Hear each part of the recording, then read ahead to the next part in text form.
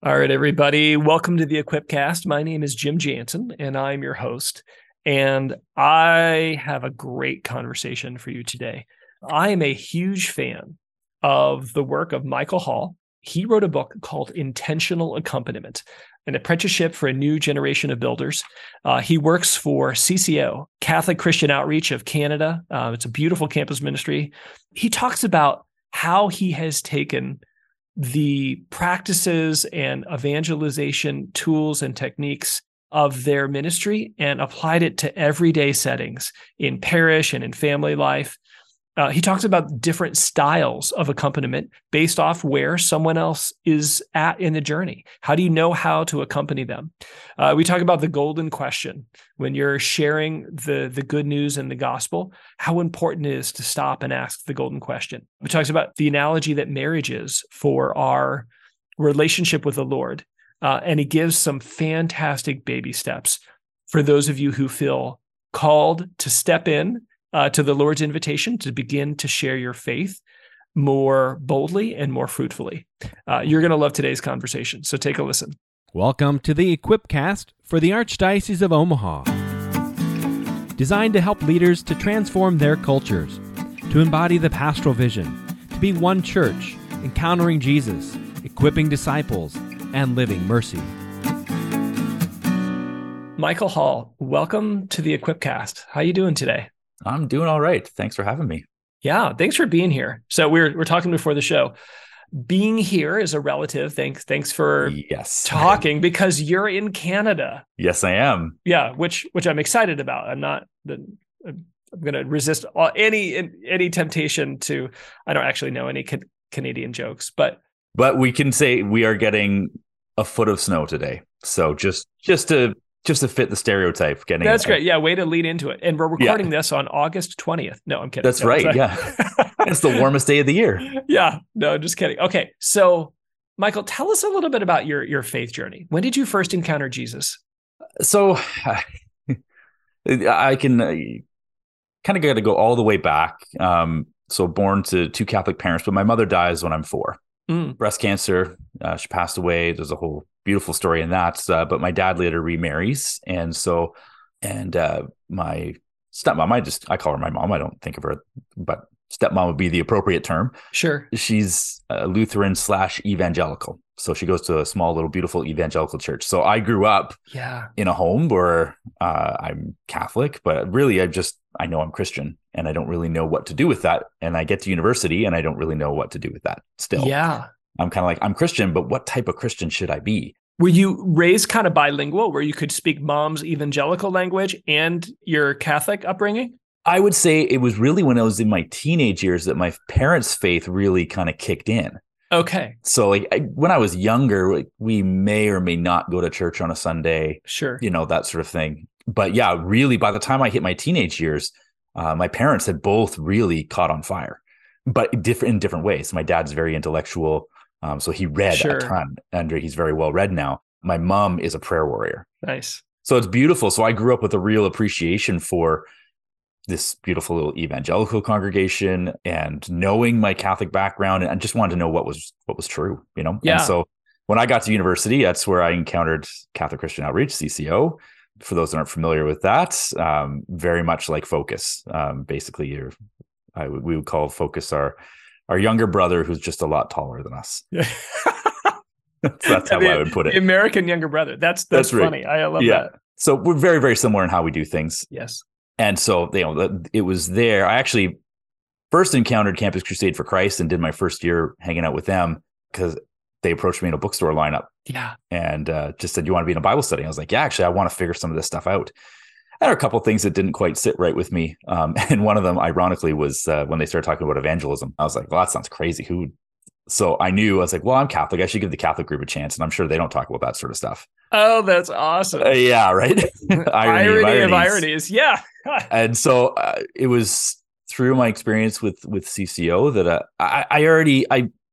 I knew, I believed, I thought it was important. I tried to live my life by principles, but it was on a retreat going to Eucharistic adoration for the first time in my life. I'd never seen this before. Yeah. And it was there that I met the Lord, like the Lord that I knew and that I believed in intellectually. Now I met him and realized, the way I often describe it is like, I knew that he loved me, but I wouldn't necessarily believe he knew my name, because I was just part of the herd, and he loves everyone, but he wouldn't have known me. And it was in that adoration time that I didn't want to be at. And I thought it was weird and all this. And then I just kind of went with the crowd. I was like, well, I mean, and by crowd, I mean, there's maybe 20, 30 people there, but I was just like, well, I'm here for a while, so I might as well try to pray. And it was in that time that the Lord just stormed in, and I went, oh, you know me, you love me. And that really, I mean, it rocked my world. But then I also went, very quickly afterwards went, okay, if he loves me like that, and I know he loves everyone, oh boy, like nobody knows that. Somebody's got to tell them. Yeah. Oh, that's so cool. And I went, oh no, somebody's got to tell. You don't mean me, do you? And so then, so it very quickly went from, that when I encountered him and encountered his love, that very quickly turned into like, boy, everybody needs to know about this. So very quickly, and of course, being in the CCO environment very quickly gave me the opportunities to be able to share my faith. Wow, that's awesome. And so that's college. Fast forward a little bit. Tell us about your day job now for CCO. Yeah, so I've been with CCO for actually, I'm in my 20th year now with CCO. So I've been doing this for a while. So I've done a lot of different jobs. So my current job right now, basically my job is to equip our staff and those outside of our movement who would like to learn from what we do in some of the best practices that we have. So I'm constantly reading, writing, teaching, both internally to build up our staff team, but also to share about our ministry experiences and the lessons we've learned over 30 plus years as a movement, to be able to share those with the church in hoping that it can bless the church in all the different contexts that she's ministering in. Yeah. Well, and I'm pretty confident the answer is yes. Because I mean, we were talking before we hit record, like your teaching, particularly in the book, Intentional Accompaniment, has been such a blessing to my work here in the Archdiocese. We were talking about kind of a mutual friend when CCO had done some training for Focus when I was still working as a missionary with Focus. So it really is, it's been, I think, a great gift. I'm a huge fan of CCO. Maybe as we start with this, and I'm also noticing the rhyme between our own conversion stories and some of our professional life and ministry. So that's very fun. I'll just start. What strikes me about intentional accompaniment and the great little byline, an apprenticeship for a new generation of builders, is that different from some of the books about evangelization, which I all love, which focus on like the theory or the theology of evangelization. Like, no, this is your job because you're baptized, which again, I love that message. Or hey, you need to structure your parish and we need to make sure that Father's not alone and evangelization is the job of the parish, and on and on and on. Most of those books tend to, if I can sum it up in one sentence, they're like, you should do it. And Michael, you come along and say, and here's how. So give us a little bit of the background of why you decided to write Intentional Accompaniment. To be honest, it kind of happened by accident. Oh, that's fun. Yeah. So it was, it kind of started. So much like a lot of groups, I know actually we were talking about this before we hit record here, just how when discipleship got introduced to Focus and we used, a lot of people use the term discipleship. And as I was studying at the Augustine Institute, so a little plug for the AI as well. Go AII. I just kept feeling like every time I'd read another church doctrine, that sort of thing, the word discipleship would never be used to describe a ministry you did. It would be describing your own personal walk as a disciple. And I kept sitting with that and going, why do we keep using discipleship? Because then I would get confused. I would see the word discipleship and be like, oh, it's going to talk about one-on-one ministry. It's going to, and then like, it doesn't talk about that at all. So I remember I had a conversation with Andre Renier, one of our co-founders, and I kind of with trepidation said, like, Andre, I don't know if we should keep using this term discipleship. And he's like, you know what? I think I know the term, and I think it's accompaniment. That's the one. It was just as Pope Francis had really started popularizing this term. Wow. Oh, that's awesome. And I was like, okay. So then my team that I was working with at the time, we got to work basically at saying, okay, how would we rebrand essentially discipleship into this accompaniment? What would that look like? And how would we work on it? So, well, and this, before you go too far, I want to make sure that all of our listeners are catching this. Both Focus, CCO, Campus Crusade for Christ, a number of college ministries use the term discipleship to refer to the ministry practice of coming alongside another individual or small group and helping them grow, apprenticing them in prayer and how to share their faith. And it's beautiful, but that's a very unique usage of the term discipleship. Almost everybody else, when they talk about discipleship, it's just you and your thing. It's just you and Jesus. And it's not this gift of, thank you, Pope Francis, accompaniment, giving us a new term. We just weren't talking about the same things. That's right. And that's what I was noticing, that whatever the discrepancy that was there. Yeah. And saying, I think we need to bring some clarity to this, because there is a really good use of that term discipleship. I mean, one of the other elements of it too is then we'd say, well, I'm going to disciple you, but actually I don't want you to be my disciple. I want you to be Jesus's disciple. Right. And so I can accompany you as you are a disciple of Jesus. Yeah. And so the discipleship is between you and the Lord, and I'm along for the journey here, but this is your relationship. So it just felt like it helped clarify a few things and just bring some better language to it. So we quickly prepared a little document, just like a 10 or 15 page booklet for a conference that was coming up in Ottawa. It was just like, let's just get it out there, put it on the table. And it was a few years later, I had moved into this out of the a management role in CCO and into this more just writing. And I was like, I picked it up again. I was like, oh, we can make this so much better. And my intention was just to kind of clean up the language, maybe add a 10 or 15 pages. And every time I would write a little bit more, and I would hand it over to people to review. I was like, sorry guys, I made it longer. I know this wasn't really the intention. They said, no, keep going. So I'd write a little more and be like, oh, sorry, I made it longer again. And they're like, I think you've got more. And at one point I was like, well guys, it's going to turn into a book pretty soon instead of a booklet if we keep doing this. And they said, okay, we'll make it a book. I was like, oh, so we're going to write a book, I guess. Okay, off we go.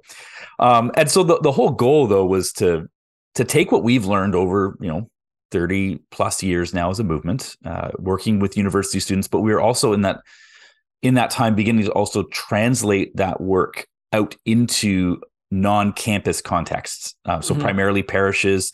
We would send our students on mission trips where they'd be working in parishes, but then we started coaching some parishes that wanted to take what we were doing on campus and to try to use the same principles and then adapt it to a parish context or a diocesan context.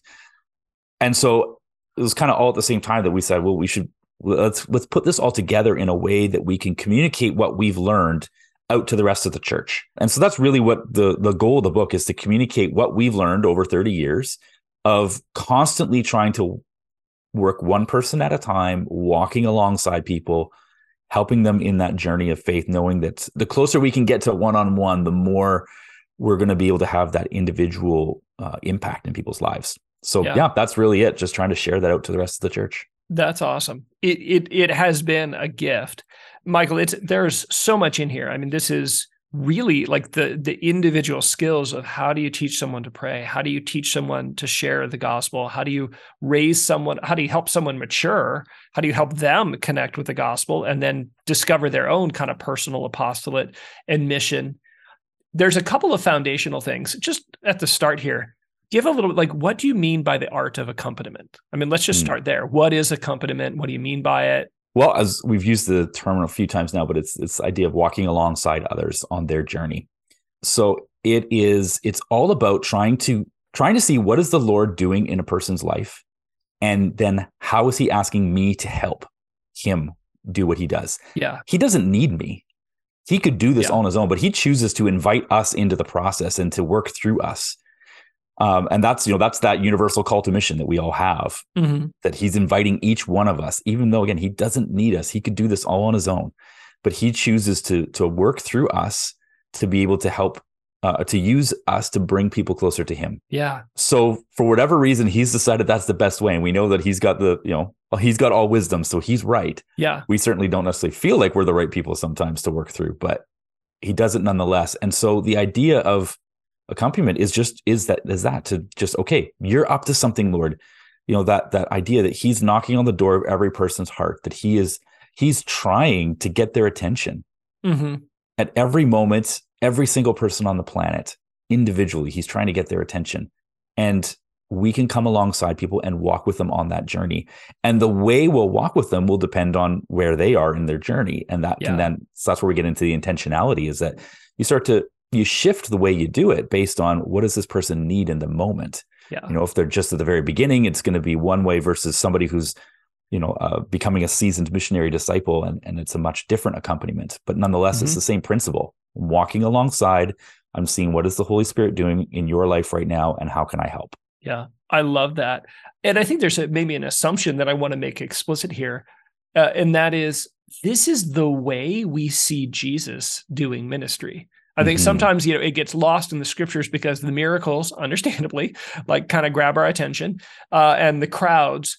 But there's this backbeat. And I love, just a little shout out for the Chosen series, the video. That's a great picture where you see Jesus pouring into the lives of his closest disciples and apostles. And he's sharing life with them. They're camping, they're walking, they're sharing a life together. And you see the way he is instructing them and modeling and interacting with them. Just like you said, it changes based on as they continue to grow in maturity. But there's this assumption, I think, that I want to make explicit, is that Jesus, his best work was this accompaniment discipleship, where he was, as a rabbi in the lives of his disciples. And he invites us to do the same thing as parents, as coworkers, et cetera, et cetera. Oh, so many things to say about that. One of the books that we've often had our staff read over the years is Master Plan of Evangelism. Yes. By Robert Coleman, an old classic, right? Great book. Yes. But he talks about that, like the principle of association, the principle of demonstration. Like, he shows you how in the gospel stories, Jesus is doing those things. He's spending the time, it's just come and see, just you come and see where I sleep and where, how I eat. It's everything about his life. Yeah. The apostles are there with him at every moment. And he invites them in. He does have his moments where he pulls away and he's just him and the Father, but he's just constantly bringing them, and even bringing in the inner circle into, come to the Mount of Transfiguration with me to see all of this. He's always with them. Michael, have you had a chance to be exposed to any of John Mark Comer's work? No. Great book, Ruthless Elimination of Hurry. I love it. Okay, I've heard that title before. To my shame, I've listened to it, on 1.5 times speed several times.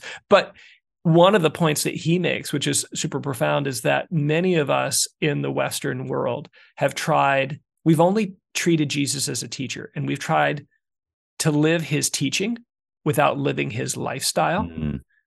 And the fruit gets short-circuited, that there's something about the way Jesus lives and the way he invites us to live. And in this case, in our context today, the way he invites us to minister, that's where the fruit comes from. Mm-hmm. And you've written this amazing book that, brings that out, intentional accompaniment. This is how you do it.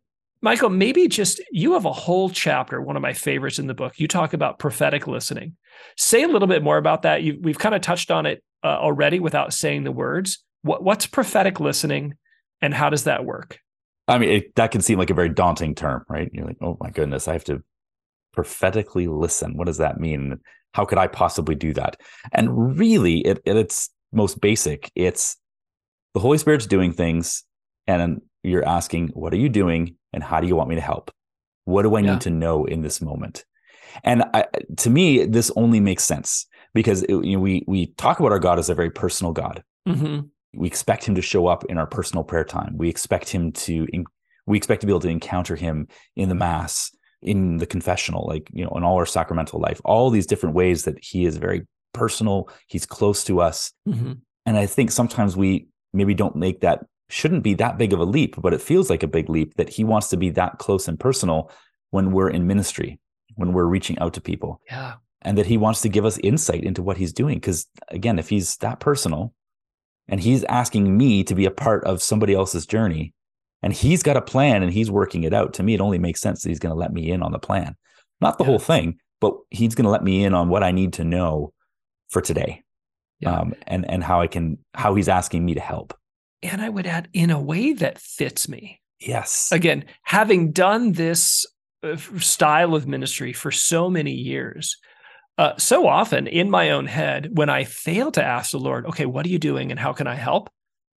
what I assign for me to do doesn't work because it doesn't really fit me, right? I mean, one, I'm not cooperating with him, but I think we end up putting burdens on ourselves. And I want to be really clear for those of you who hear this, like for many of you, the concept of intentional accompaniment, mentoring someone, discipling someone is like, oh my goodness, like this is, I don't know. And we want you to know you can do this. Mm-hmm. He loves you right now, even if you're feeling a tug in this conversation to something more. But that first baby step is just asking him, Lord, what are you doing in my friend's life? Mm-hmm. And how are you inviting me to help? And I promise whatever he answers, it'll fit you. Absolutely. He'll push you outside your comfort zone at times, but not so much that you can't do it. Yeah. And he's going to operate through the gifts that he's given you. Again, it makes sense. He's given you the gifts because he intends to use those gifts in the way that he's designed for you. So yeah, we should expect that he's going to take the gifts that you have and he's going to amplify those if we give him the chance. Yeah. I mean, if the devil can't keep us from hearing the call to labor in the vineyard, then he wants to make that call feel bigger and harder. Yes. That it's a yoke that doesn't fit us. And in fact, it's like, no, it does. There's nothing more freeing and joyful and in many ways easy than laboring with the Lord. If we remember to ask him, okay, where and how, Lord? What are you doing? Where are you inviting me? What's our next step? Absolutely. And when I think about prophetic listening, there's two ways that I generally think about it. Mm-hmm. One is the in the moment skill of just like, okay, Lord, what are you doing in this particular conversation, real time as it's happening? And then the other part is the preparatory work. Yes. It's as I'm praying about, a person and in interceding for them or preparing to have a conversation with them, it's him saying, here's what I'm about to do. And sometimes he'll give us those insights. Yes. You might even say a third part is afterwards the reflection upon what just happened. And saying, okay, Lord, what do I need to know? Especially when you're leading, say, a small group of some sort. Mm-hmm. If you just take 5 or 10 minutes after you're done for that lesson, that meeting, whatever, just to say, Lord, what do I need to notice here? Yeah. What are you going to bring to the forefront that I should be paying attention to? Yeah. And just letting him do that. Let him show you this. Like, actually, you might not have noticed this, but Johnny really seemed to struggle, or Johnny really seemed to latch onto this positively when you mentioned this particular thing. And you go, oh yeah, I didn't quite notice it in the moment, but I sit down and pray about it and then it'll come up. Yeah. Oh, that's so good. Guys, this is gold. Like, I mean, basically you do like a debrief with Jesus. So Jesus, let's talk about small group tonight. How'd it go? And he's like, okay, good. Nice job. Like, just, don't be so nervous. By the way, did you notice Johnny? Like, I love it. I love it. It's so, so good. And it's so freeing.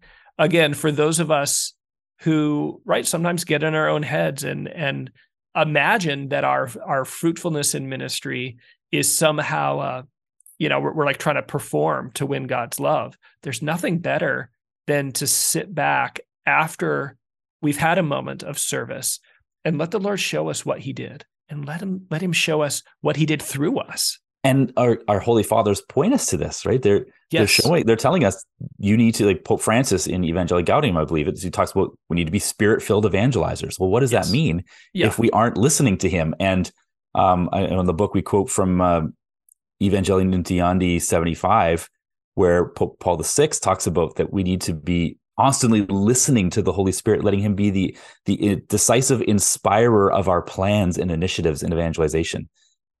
Well, what else could that mean other than that he wants to give us insight? Yeah. So this is really, it's just this is the skill. Yeah. And sometimes we'll say this is really like the preeminent skill for intentional accompaniment is just to be able to listen. Yeah. And then act. Right? And it always has to go with action afterwards. If he's going to give us insight, we need to then act upon that.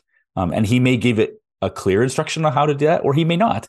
And then, but whatever it is, we still need to act upon it and say, okay, Lord, you're showing me this, you're inviting me to this. Now off I go.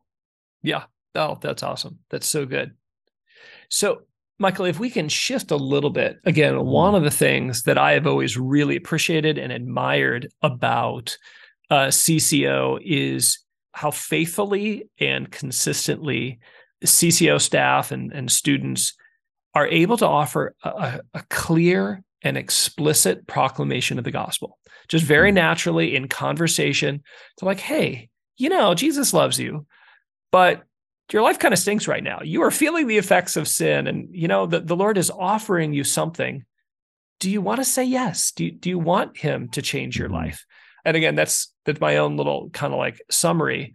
This kind of invitation to conversion, you talk about how that really is that's a hinge on which evangelization turns.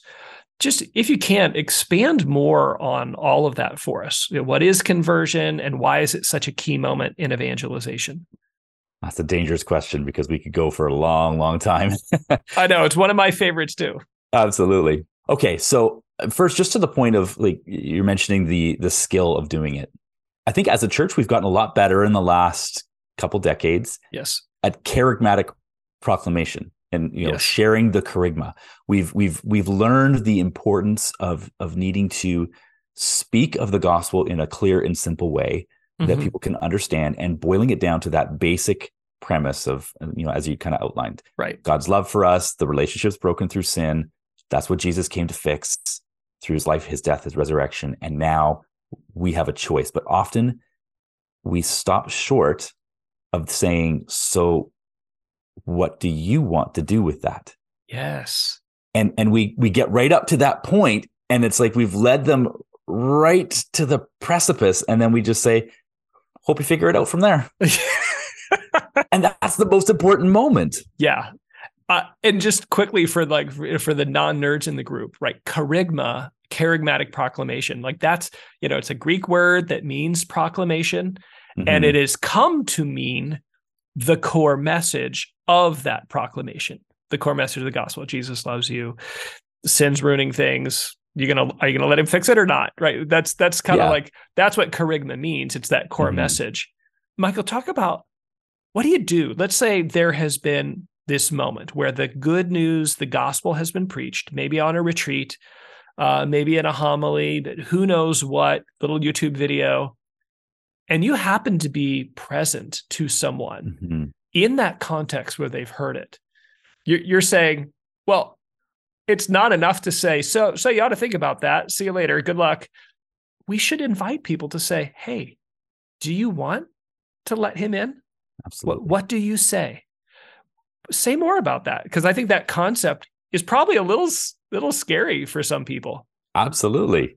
Yeah, it can be daunting, because it's daunting enough to lead them to that point. Yes. That you say you should think about it. That can be scary enough. And then to actually make it really clear and direct to say, so what do you think? What do you want to do right now? Yeah. But that's what's so often missing, because we're leaving people hanging, and we don't give them the answer to the cliffhanger at that moment. Yeah. I've heard people refer to it as like the golden question. Yeah. That like you get to this moment, and then you just, yes, you're like, oh my gosh, I just talked about Jesus and I'm so freaked out. I have no more energy left. But hang in there. There's one more. It's like, so do you want to give your life to Jesus? Or whatever. There's various ways you can ask it, but that's essential. Absolutely. And it can be essentially saying, because often when I would share the charisma with people, the last point would be, so now you have a choice. Like, the offer is yours. You don't have, like, Jesus has done all of this for you, and he's offering you that gift, but it's up to you now what to do with it from here. Yeah. So then you can just say to people, what type of relationship would you like with God? Yes. Like, I've just described this to you. Does that sound like what you would like? Yes. And I think in many cases, if we've got to the point where we can describe this to people and they're still listening and they're still in the conversation, then often that is what they want, and they don't know how to get there. Yes. And so we could just show them that first step by saying, well, I could pray with you right now. Yes. And it doesn't have to be a complicated prayer. Yeah. Share some, if you would, like, could you just bring this to life in a story? Just like, how does this work? And I'll ask later, but what happens afterwards? Because I think the effect we've been able to see of these simple moments they are profound turning points for people. But give us a picture, like just tell us a story, because I'm sure you've got dozens and dozens. I'll make it a little more hypothetical here, but I'll kind of walk through the charisma again and then kind of bring it. So this is how I would often share it with people. So, explain, that how God loves us. And then I would say, but do you experience that in your life? Like, we're supposed to have this personal loving relationship with God. Is that how you experience it? Or is that how you think most people experience it? And they would often say, no, that's not what I'm experiencing. I'll say, okay, so there's probably a problem, right? If that's what we're supposed to have, well, it sounds like there's an issue. Well, what our faith teaches us is that the issue is actually that we sin, which basically means we don't choose love. We choose against the love of God. We choose against love of other people. And we all know that that we're not perfect. So I don't really need to convince you of that, probably. And people go, yeah, I get that.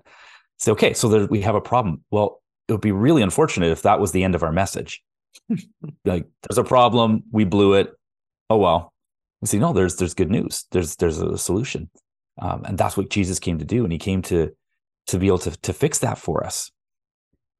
So the question comes back to, though, you said you're not experiencing that. So if there's been a solution and you're not experiencing it, then well, what's next? Well, there's got to be something I think we have to do at this point. So does that sound like a relationship you would like to have with God? Yeah, I love that.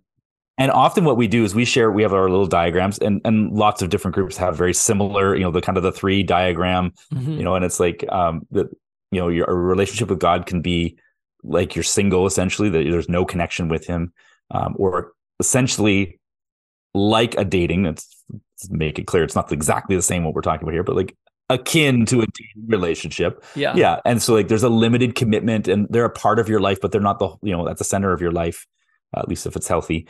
And then there's marriage, where that person that you've married is now at the center of your life, and everything, all of your life now revolves around that relationship, that commitment that you've made.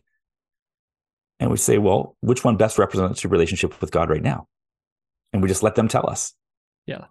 We don't have to tell them. It's not our job to say where we think their relationship is. It's up to them to figure that out and say, well, which one do you want to represent your relationship with God? And they say, well, that third one sounds great. The marriage like one where I'm in a relationship, a loving relationship with God. So, okay, well then can we just, the way to take that first step is just to pray and just to say, welcome into my heart. So could we do that right now? And you take a minute to pray with them. And it just starts so when we talk about conversion, we've seen basically that there's 3 elements to an initial conversion, that there's the intellectual part, there's the will, and then there's the emotions. And so really what we're talking about here is the will. This is the choice that I say yes, I do, essentially. Yeah. Of the wedding vow, right?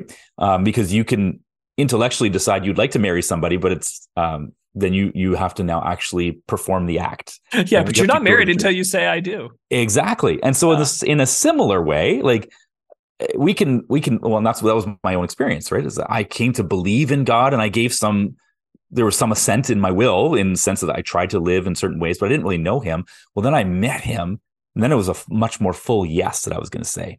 Yeah. So then my will kicks in. So we have to come to believe in the truth. That's the intellectual part. And that's where a lot of the great programs that are out there, they help us lead us there. And that's always got to be part of the conversion experience, is believing that God's real, believing in the message of the kerygma. But then you have to choose it for yourself. You have to make that personal decision. John Paul II talks about this in Redemptoris Missio. He says that conversion means accepting by a personal decision the saving sovereignty of Christ and becoming his disciple. So we have to make that choice, and that choice is a personal decision we have to make. And then there's the emotional element, which sometimes people, they're not quite sure what to do with that. They're like, what? Are you talking about like an emotionalism? No, I'm not meaning like somebody has to be bawling in the corner, although that certainly can happen. It can sometimes be a very overwhelming experience in your initial conversion.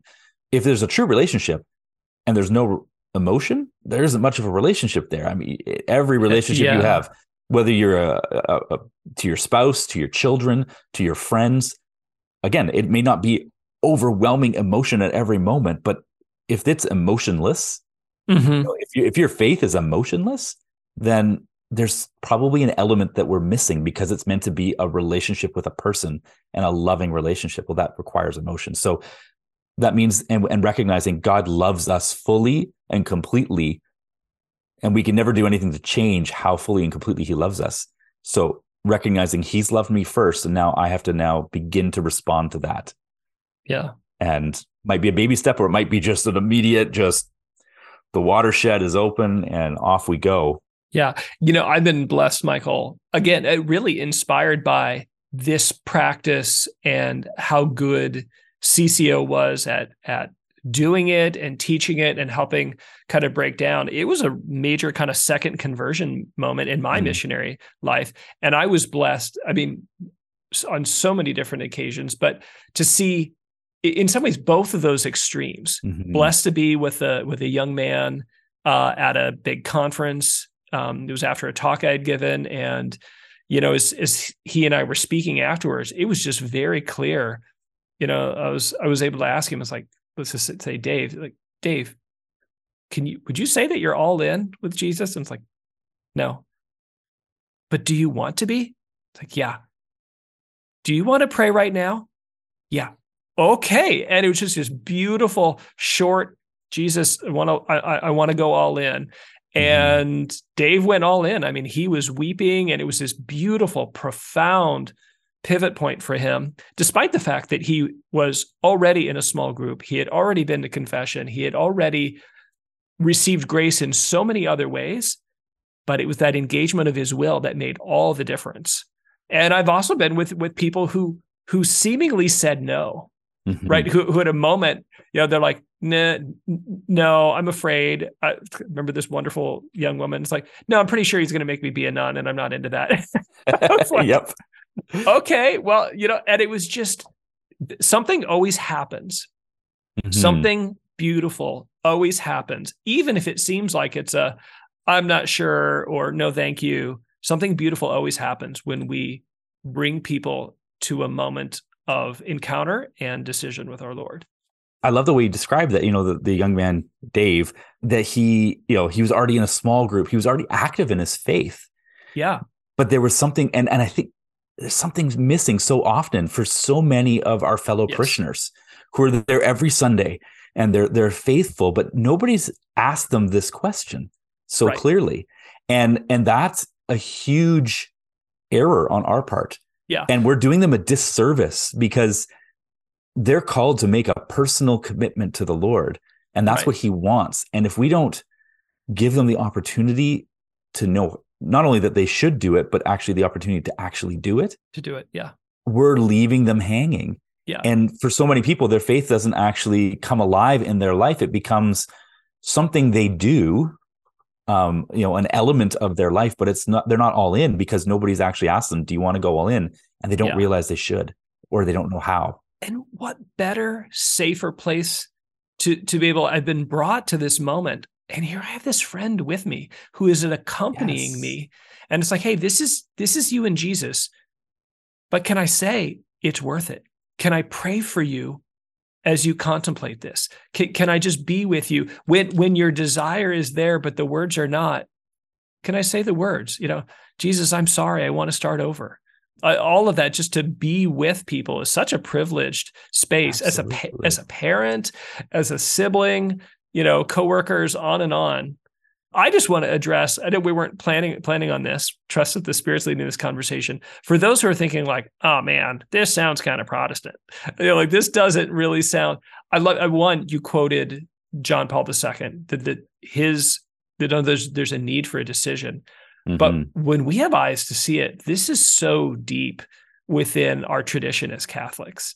Yes. I think about St. Ignatius and the election, the call to decision that he makes, in his spiritual exercises, or that he invites people to make.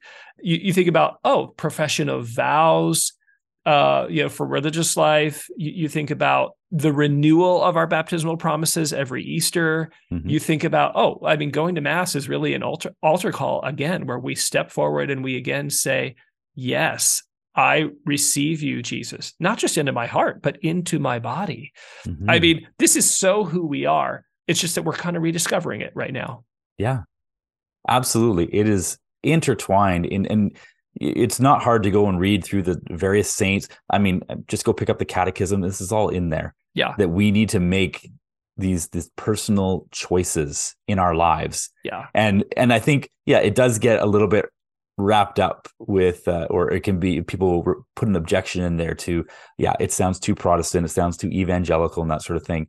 And my response, I mean, as I shared at the beginning, I have a great respect for a lot of them. And my response is maybe it's because there's actually, this is something we can learn from, is how good they've gotten at making that clear and how much more full we can make it because we make it sacramental now. Yeah. That we can bring people not just to a decision. And it's important to note too, right? When we say we should pray and somebody needs to make a decision, they've experienced conversion, this is not now the end of the journey. This is just step one. Right. It's not a once saved, always saved sort of moment. This is a planting the flag sort of moment that you can look back to years later and say, no, I know that something profound happened that day. And hopefully also be able to look back and say, and look at how much growth there's been since then. Yeah. You think about it in a marriage perspective, that the yes you give on your wedding day, it's as full a yes as you can give that day. But 15, 20 years later, that yes should be even more full. Right. And you it's way deeper because now way more. You know more about each other. You've gone through so many experiences and you continually say yes over and over and over again. So you can look back and say, boy, I didn't realize what I was saying yes to that day. Yeah. Everybody who's married is laughing or like, right? Oh, tell me about it. Yeah. But I said it with the best I could that day. I gave everything I could that day. But my yes today is a way more mature yes than it was. That doesn't invalidate the yes from your wedding day. That just means you've gotten better at it. Well, yeah, because I couldn't be here today if I didn't say yes then. Exactly. Yeah. And there's a yes that happens in your baptism that especially when we're talking about cradle Catholics, that your parents say on your behalf, but then there is an expectation that you will affirm that yes in your own life later on. And for those that are baptized as adults, then obviously it all comes together. But even before the baptismal yes, there's been yeses that lead you to baptism.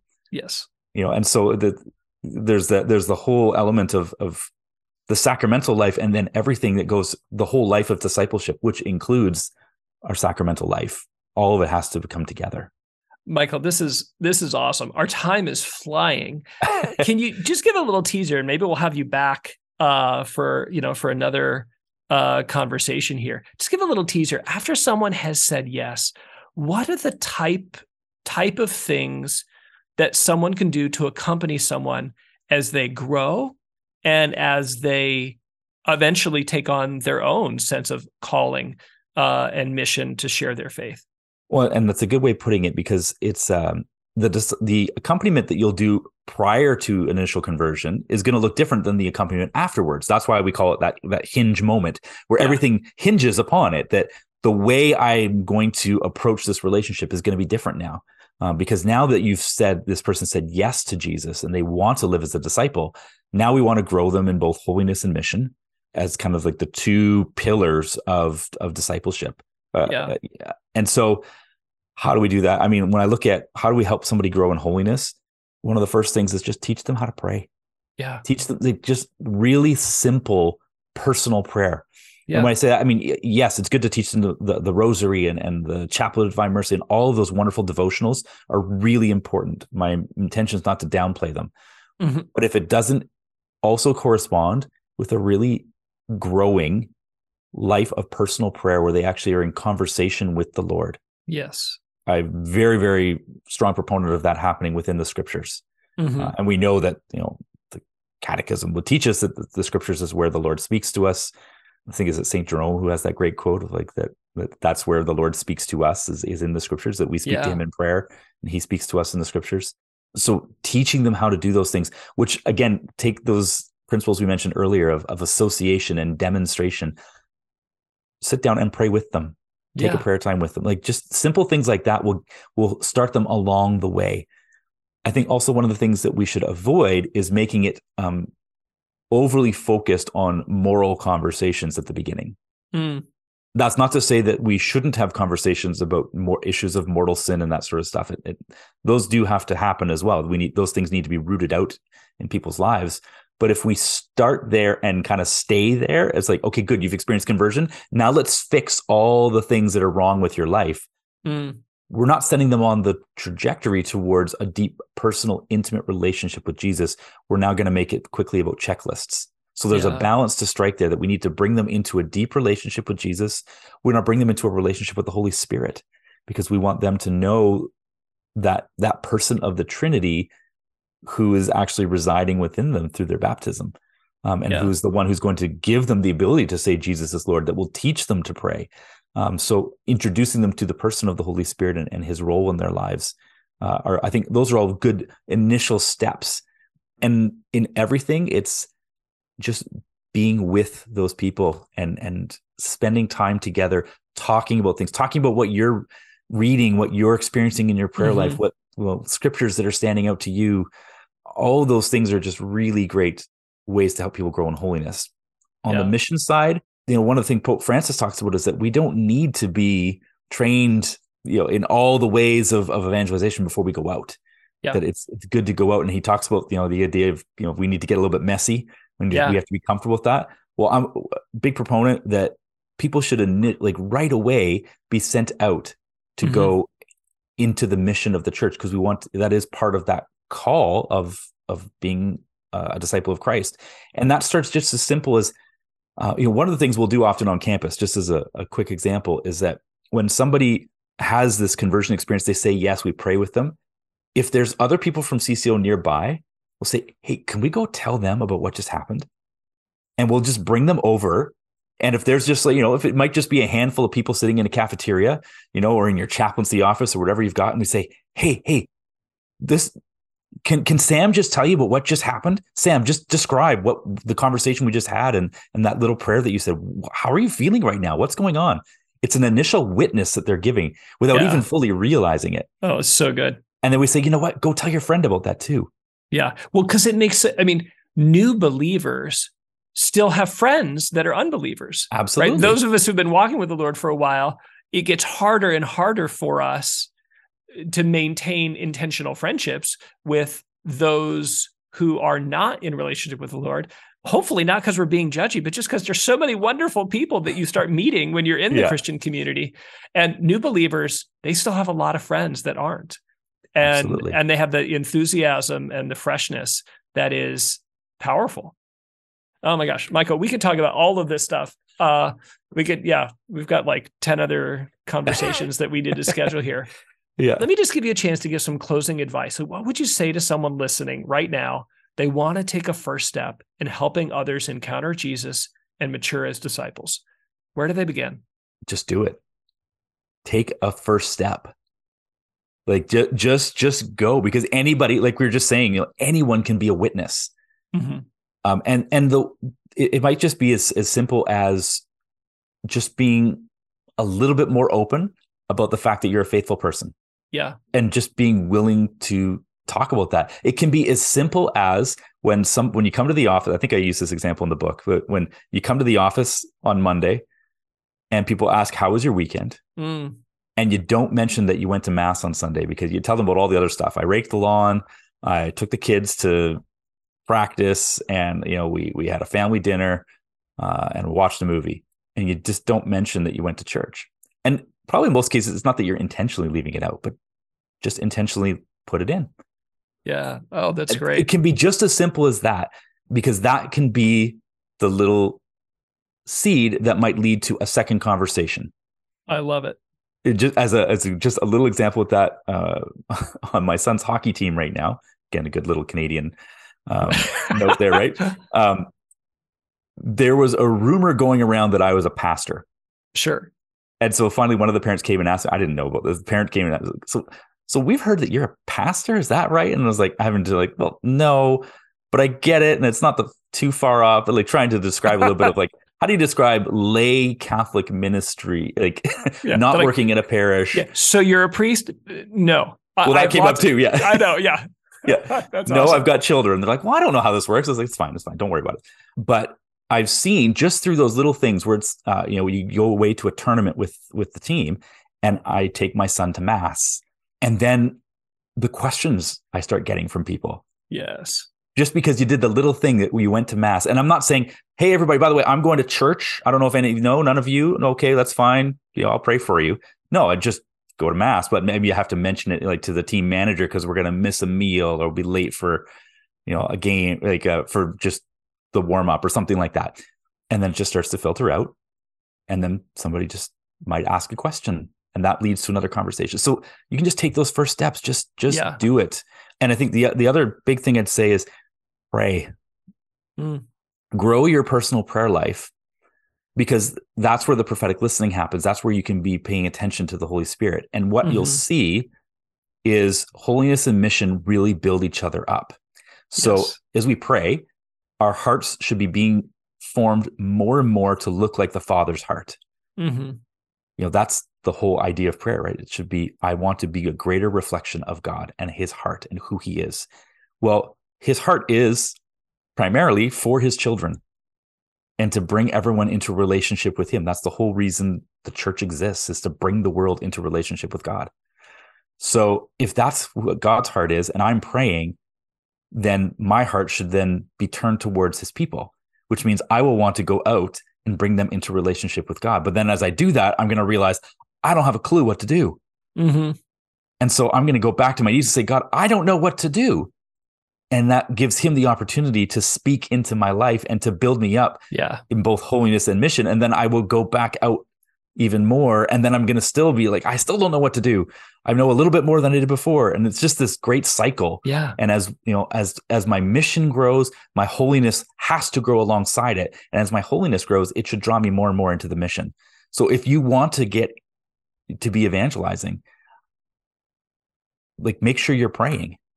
But don't wait until you've, mastered the prayer, the art of the spiritual life before you go out there. Just take some steps, go and just do it. And then find some people to help you out. Find some people to coach you, to mentor you, who've done this, so they can help you grow. Yeah. Oh, this is gold, everybody. We're going to link to Michael's book, Intentional Accompaniment, an apprenticeship for a new generation of builders.